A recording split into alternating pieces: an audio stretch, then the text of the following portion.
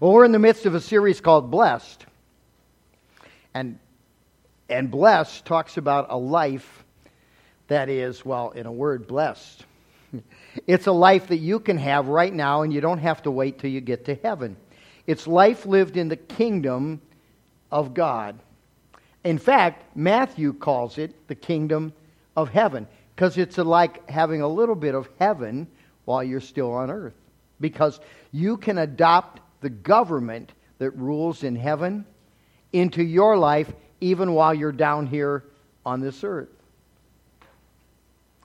The principles that govern this life are shared in the opening verses of Matthew chapter 5, the opening of the Sermon on the Mount, sometimes referred to as the Beatitudes or Blesseds. We've covered a few so far, so let's look at what we've covered by way of review. First, blessed are the poor in spirit, for theirs is the kingdom of heaven. I admit my failure and turn control over to God. That's where it all starts. It's when you recognize that you've been living in a kingdom all along. It was your kingdom, and you were in charge, and you were sitting on the throne. So if that's going really well for you, then I recommend that you just continue.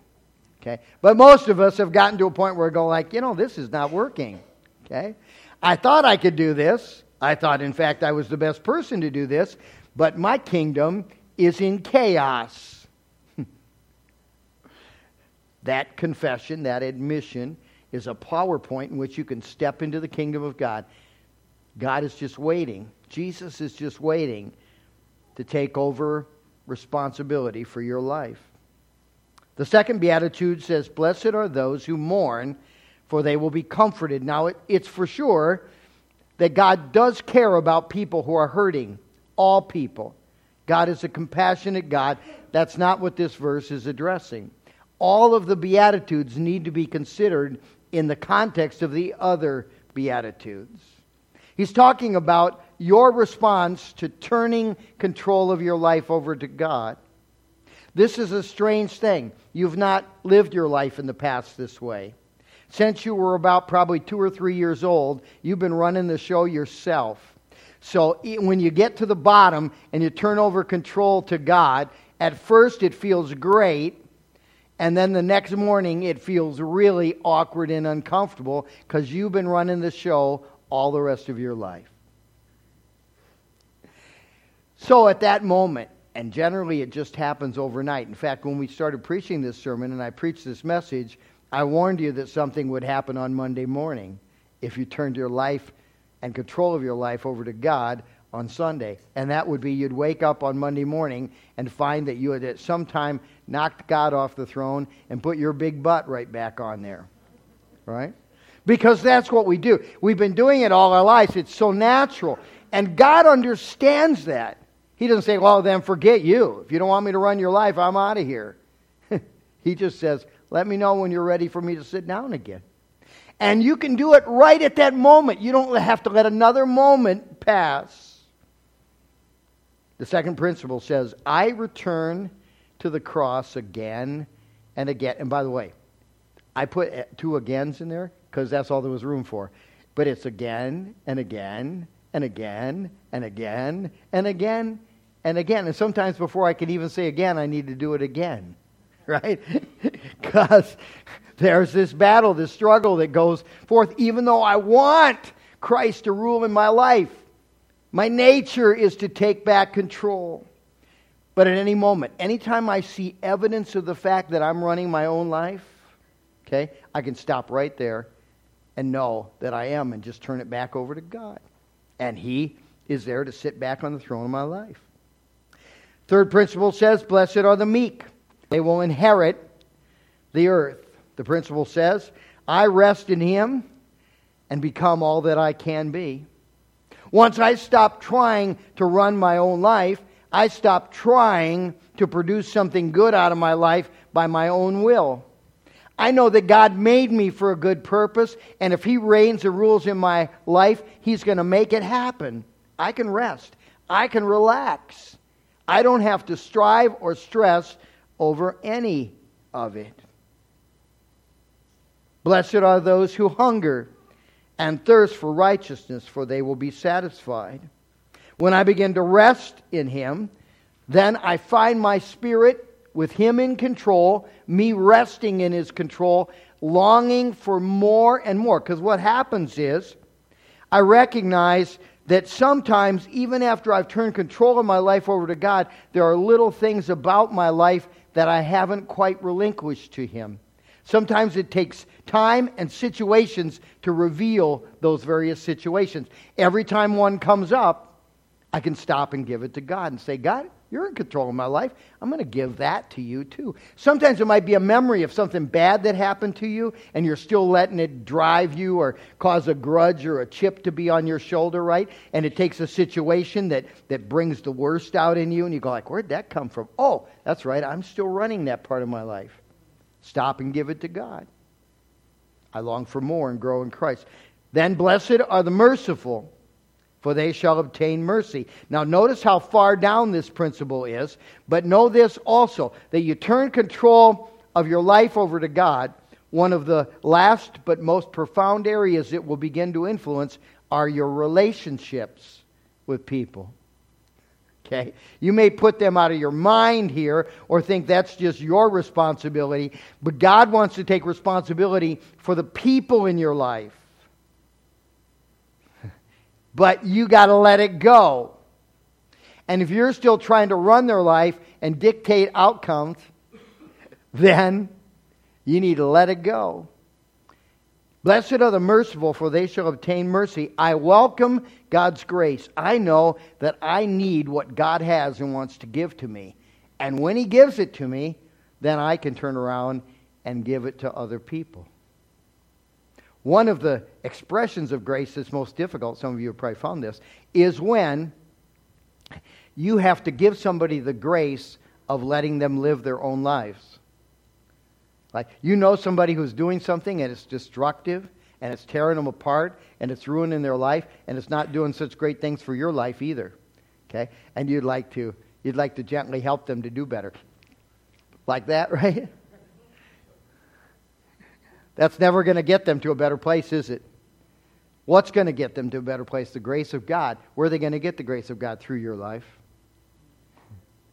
When you extend more of God's grace to them, you're empowering them to at least have a chance at doing better, being better, thinking better, living better. Today's lesson says, blessed are the pure in heart, for they will see God. I set my priorities and sharpen my focus. Now, be sure of this. We've covered a lot of theological ground from the beginning of this series until now, and all of that has to be happening before you get to this beatitude. It's not like you can start here, because you can't. You'll never set your priorities in a God-honoring way or stay focused on what's most important until you put into action the other priorities, the other beatitudes. Priorities. Do you have them? Most of us would put them down like this. We draw a list. 1, 2, 3, 4. This is most important. This is next most important. This is next most important. Well, let me give you a couple recommendations about the kingdom of God. First of all, most of you don't really live that way. You have priorities, but the priority is set by whatever is most urgent. The person who's most in your face at that moment, that becomes your chief priority, right? I know it's true. The bill that came first. The person who's yelling the loudest. The part of your body that's hurting the worst. That always gets your first attention, and that's how you set your priorities. It's a lousy way to set your priorities. Because aches and pains and problems and people will come and go, and you can't set your priorities that way. Secondly, in the kingdom of God, there's only one priority. Okay? That sounds simple, doesn't it? Right? And we think like, well, I've got to list my things. First priority is this. So second, third, fourth, fifth, sixth. No, it doesn't work that way. You embrace the one priority of the kingdom, and then every other priority just falls into place. Just becomes obvious. The reason why it doesn't seem obvious to you, like, oh, I only have so much time, and this person wants me to be with them, and this person wants me to be with them, and then and work is calling me to do this, and and you're going like, oh, seems like I better get my priorities. Or no. You only need one priority, and when you have that one priority, then what comes next will always be obvious. It never has been obvious to you, so you're doubting what I'm saying, because you've never set that one priority as your only priority. I dare you. Priorities. In talking about that one priority, here's a story from the New Testament that perfectly illustrates this. This is found only in Luke's Gospel, but it's a curious story.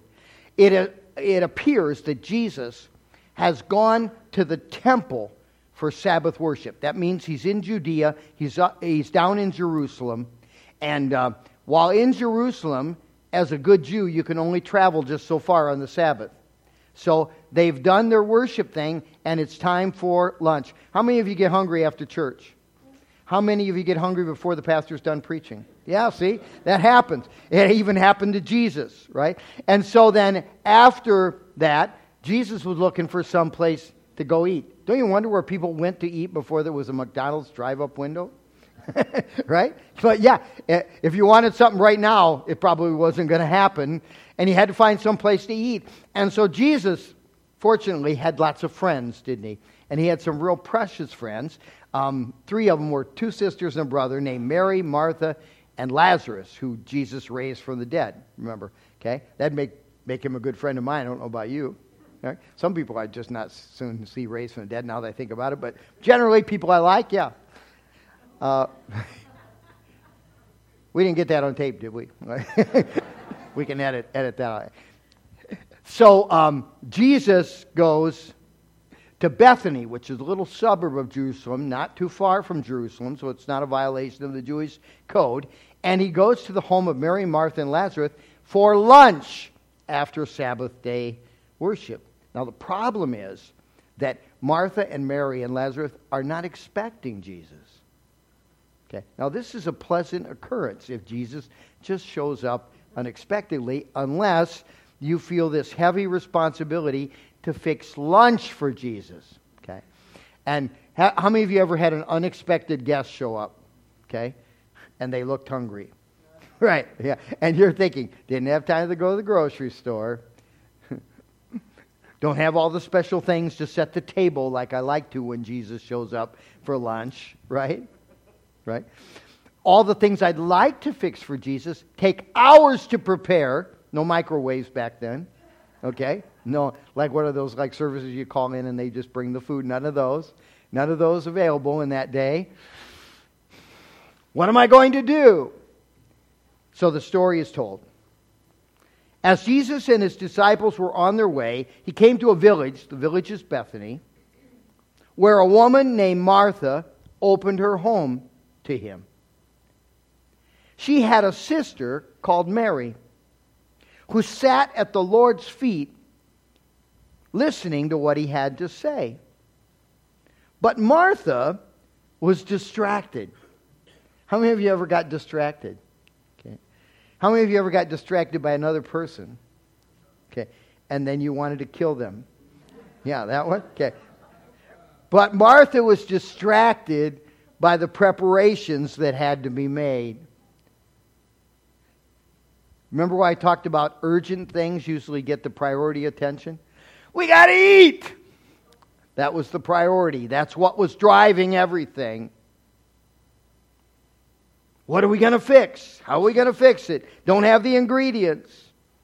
So she came to Jesus and asked, Lord, don't you care that my sister has left me to do the work by myself? Tell her to help me.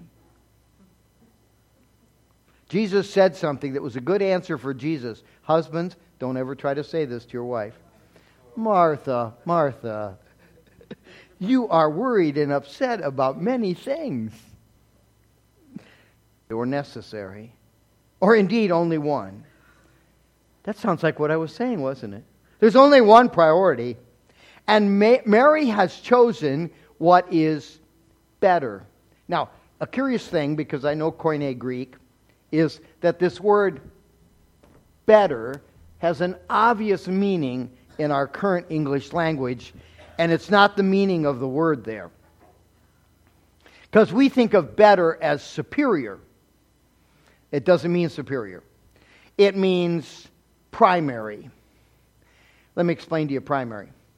Today, when I got dressed, I put on shoes and socks. Exhibit A. Okay. Which one did I put on first? It doesn't matter?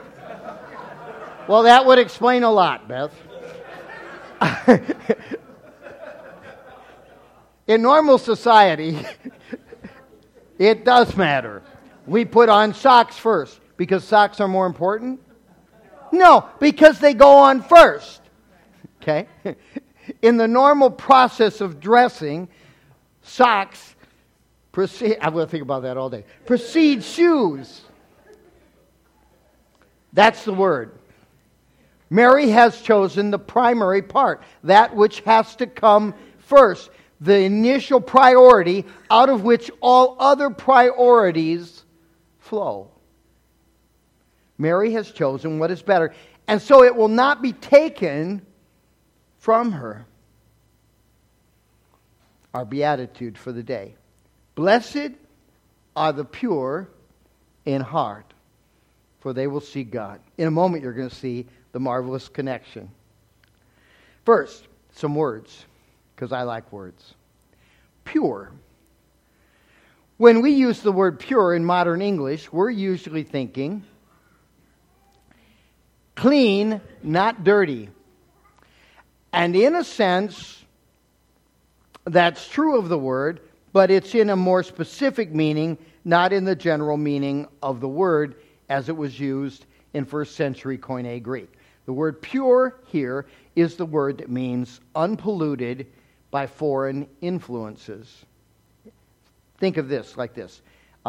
This morning I wore the wrong kind of shirt for this illustration, but pretend that on some days I wear a white shirt, okay? And then when I wear a white shirt, I always do something that I probably did with this shirt, but you can't tell, which is I immediately, I get up early, and usually I'm kind of half awake, and I spill half my coffee on my shirt, okay? And ties are all good for, that's why I wear the ties that have all the stuff on it, because you can't really tell when you pour stuff on it, right?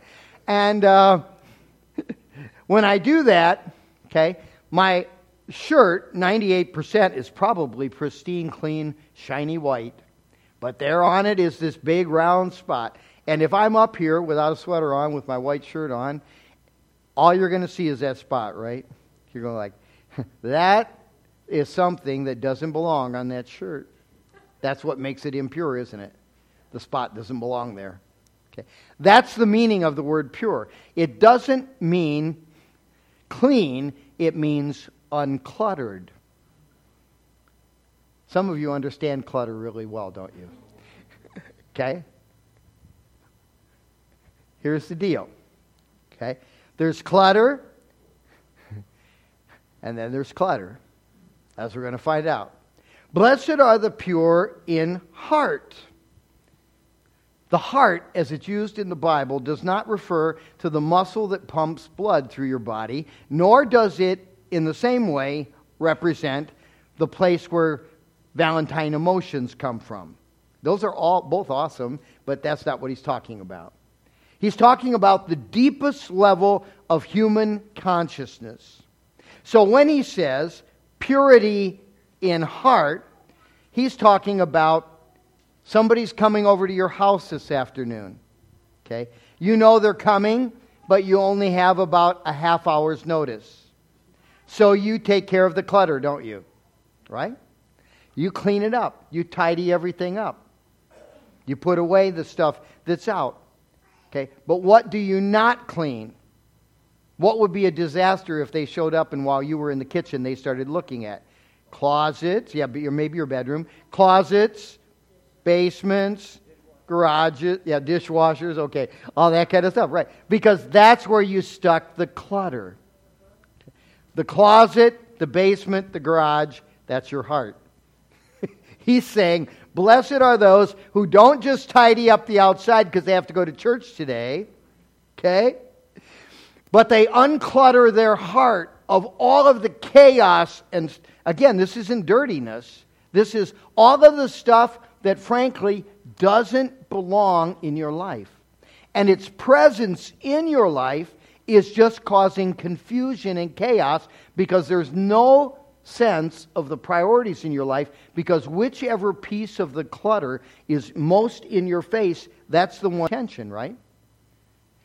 Jesus says that's no way to live. And that's not the way we live in the kingdom of heaven. Blessed are the pure in heart, for they shall, what's the promise? See God. Now that's interesting, because the Bible's pretty clear about the fact that God is spirit and you can't see Him with physical eyes. But this word of see, and by the way, it's pretty interesting, there are 4 Koine Greek words translated see. Okay?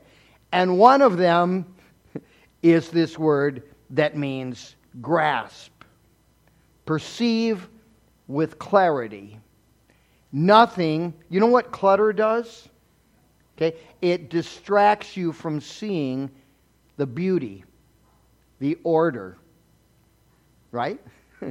The value, the purpose. All those things are disguised by the clutter. He says, purity of heart with God causes you to see life as it is, see people as they are, see situations as they are, see God for who He is. Not who you've been told that He is, not who you fear that He is, not who you're worried about Him being, but who He really is. So, blessed are the pure in heart. It works like this. Kingdom citizens are called to a singular, one only devotion. Jesus made that abundantly clear, didn't He? To His disciples, He once said, no man can serve 2 masters. Either he will love the one and hate the other, or hate the one and love the other. And we don't think that way, do we? We think, no, as long as you balance it carefully, you can love a bunch of stuff. And then you end up in conflicts in all of those areas, almost as if you hated them because you didn't focus on the one thing you were trying to love. Jesus is onto something, isn't He? He also said this, and it seems strange to us in a vacuum. In light of this, it seems like it makes perfect sense. He says, if you want to follow me, you have to hate your mother and father and come and follow me. He's talking about degrees there. Remember how we said, you think priorities 1, 2, 3, 4. So we would put God 1, 2, spouse, 3, children, something like that, or maybe the other way around. However, you down, right? Work relationships, down and down. But he says, no. Only priority is necessary. When you get the one priority right and embrace it with all your life, everything else suddenly makes sense and falls into place. You see God. You see God in them. You see God in them. You see God in this situation. You see God in this situation. You see what God's up to over here. It all starts making sense when you only have one priority, and that is to love Him. When asked by one of the Pharisees this question, Jesus said, this is, you may remember, He said, what is the most important of the laws? And the word important there is the same exact word that was translated in the story of Mary and Martha, better. Okay? He says, here's the law from which all other laws flow. Love the Lord your God with all your heart. Now that's curious, because we think like, God's got the first part of my heart, and then my wife's got the second part of my heart. No. You give all your heart to God. And through that heart for God, He'll give you more than enough heart to love all the people He brings into your life. But recognize what belongs to God with all your heart, all your soul, all your mind. Kingdom citizens are called to a singular devotion that ignites a singular motivation. You ever do something you go like, why do I do that? That's a really good question. Because if you could ever get down to why you do the dumb stuff you do, you'd find the problem. What drives you? Some of you who have struggled with addictions, we always say this. With an addiction, it's always this way.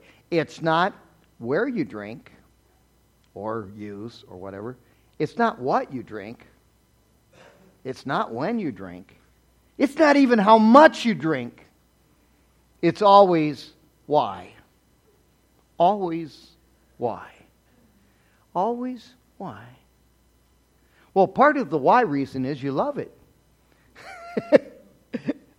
Okay? In other words, you've given devotion that belongs to God to a substance. You can also do the same thing with a job, a car, a house, a human relationship. It belongs to God. It's never going to be rewarding if you try to piecemeal it out to the people and situations in your life. Particularly if, like, you give a piece to it or to this person over here and then they dismay you. So you got to extract it and replug it back into this person's life over here, right? We have a singular devotion that ignites a singular motivation. That is, it drives us. The devotion is we love God. The drive is we know we live to glorify God, to bring honor to God, to live lives that fulfill the purpose that He ordained for our lives to have. Now, by the way, some of that will be, for those of you who are still struggling with how do I love the people in my life, part of that glorifying Him will be, who is God? He loves people. Well, so then, if you love Him, you'll start loving people like you've never loved them before, too. See, it's not like it's a substitute for that. It's the thing that places everything where it's meant to be in your life. Glorifying God means God's nature, God's character, God's plan and behavior is to be reflected in everything I am, everything I do, every relationship I have. That's glorifying God. Paul says this in Romans chapter 15. The goal is that with one mind, with one voice, we may all glorify God, the Father of our Lord Jesus Christ. A singular devotion that ignites a singular motivation as we follow a singular plan for life. Now, that may seem curious to you because you're thinking like, I thought He made us all different. Oh boy, did He. Okay? And God has a unique plan for your life. For sure. Know that. But we have a shared plan because, here's the plan. The plan is not for you to do the smartest thing, the most spiritual thing, the most impressive thing. It's for you to do the thing that God is calling you to do, and nobody else. And so, what's my responsibility? To obey what God is calling me to do. What's your responsibility? To obey what God is calling me to do? No. To obey what God is calling you to do. And yet, I'll talk to even mature Christians, and I'm amazed to hear them go, well, we're weighing all the pros and cons. The school system's better over here, but then the job provides this benefit over here, and we get and then at the end of that, the dumb pastor has to ask the question and screw everything up. But what does God want you to do? Yeah, they do. They say no. Actually, they don't say I don't know. They look like, what has that got to do with anything? And I'm here to tell you that has everything to do with everything, because if the first question you're asking is, what do I believe God wants me to do? And you don't settle or move or change or even think about it until you have a handle on what God wants you to do, you'll always be right where God wants you to be, doing right what God wants you to do. And is there a better place than that? Well, you say that, but let's say today you get really sick and you go to the hospital And you're going to start praying. And what are you going to be praying? God, get me well and get me out of this hospital. Right? My insurance is only going to cover so long. And that is not the prayer at this point, is it? The prayer is, God, you must have me here for a reason. Don't let me leave this hospital until I've fulfilled the purpose for me to be here. Then you can add if you want. But as soon as you're finished, could you get me out of here in a hurry, please? Make me better as soon as you're finished using this. Why would I want to be well if God has a plan for me being sick?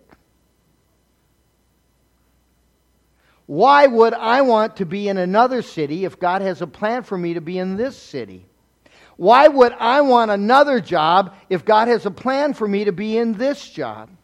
Why would I want a different boss if God wants me to have this boss?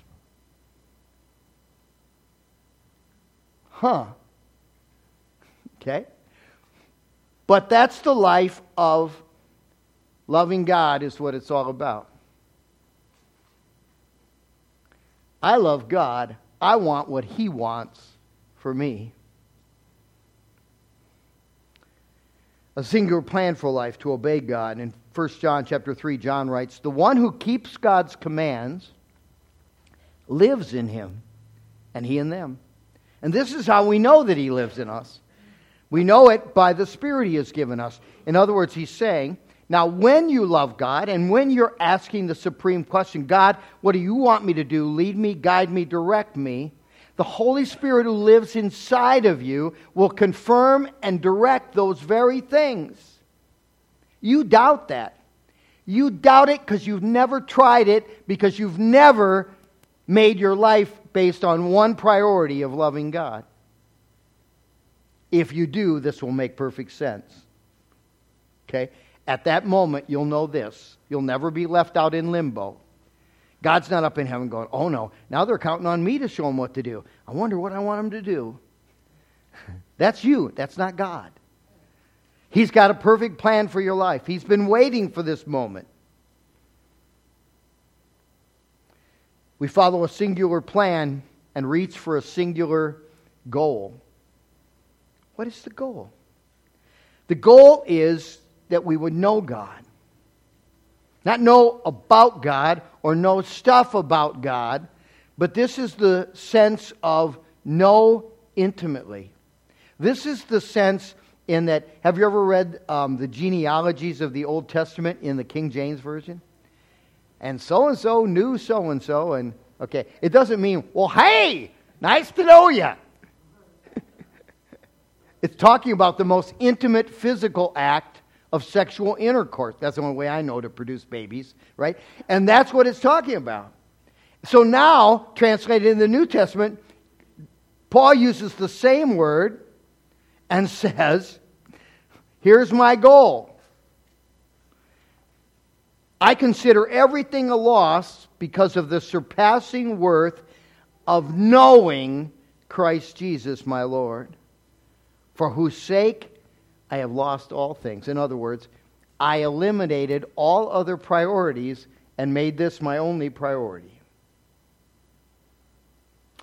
I consider them, all the other priorities, garbage. Now, that sounds kind of rough, doesn't it? They cleaned it up in the NIV. Anybody remember what the King used to say? Dung, yeah, it would be dung. Yeah, thank you. Who knew that? Well, she is a smart lady, isn't she? Dung, yeah, it's dung. Manure, crap. Okay, that's what he said. Now, is it crap? No, it is not. He said, I consider it. Remember what I said? Jesus said, unless you hate your mother and father. When we know, because he had already told them to love their mother and father and to respect their mother and father and all of that he wasn't talking about hatred. He was talking about when you compare the two, it isn't even a relevant question.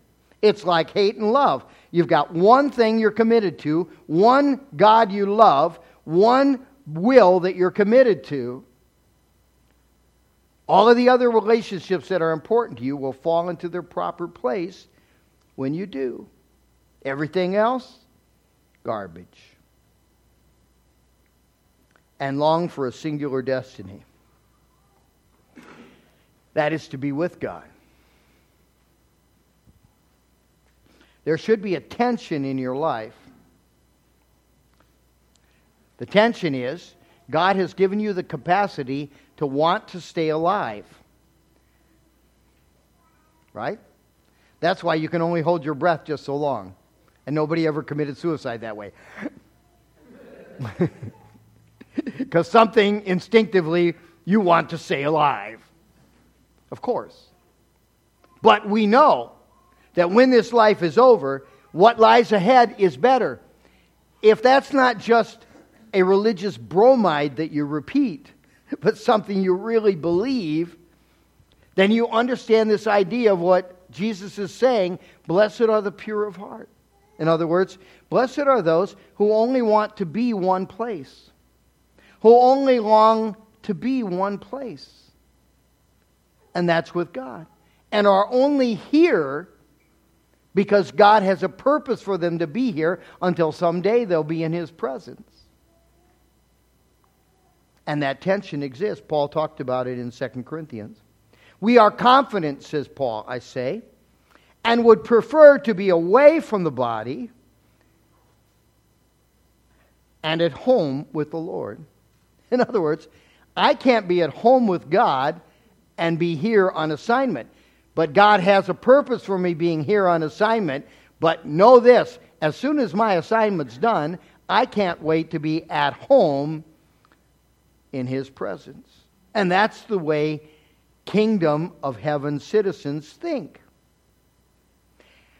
That's why I think Matthew uses the term kingdom of heaven. He's saying we can have a bit of heaven on earth. In heaven, Jesus rules. Jesus sits on the throne, and everything is beautiful and good because He does. You can live that way down here on earth. But if you do, understand, this world is not going to cooperate. When you are living by the kingdom of heaven principles, the average person in this world is not going to walk up to you, shake your hand, and say, congratulations, you're a citizen of the kingdom of God. No, they're going to go, you're crazy. Because this is not our home. Heaven is. Blessed are the pure in heart. They will see God. They will not only see God, they will see all of life and every other relationship and situation and activity of life through Him. Through the perspective that is God. And so as a result, I misspoke, priority. I'll change that for next week. I set my priority and sharpen my focus on that, on Christ. Let's pray. Father, we're rejoicing today in Your marvelous goodness to us as You've invited us to live in Your kingdom. Forgive us for settling for so much less than You have planned for us. Thank You for redirecting our attention to that which is not only most important, but supremely important and primary in every aspect of our lives. In Jesus' name, amen. This is a song that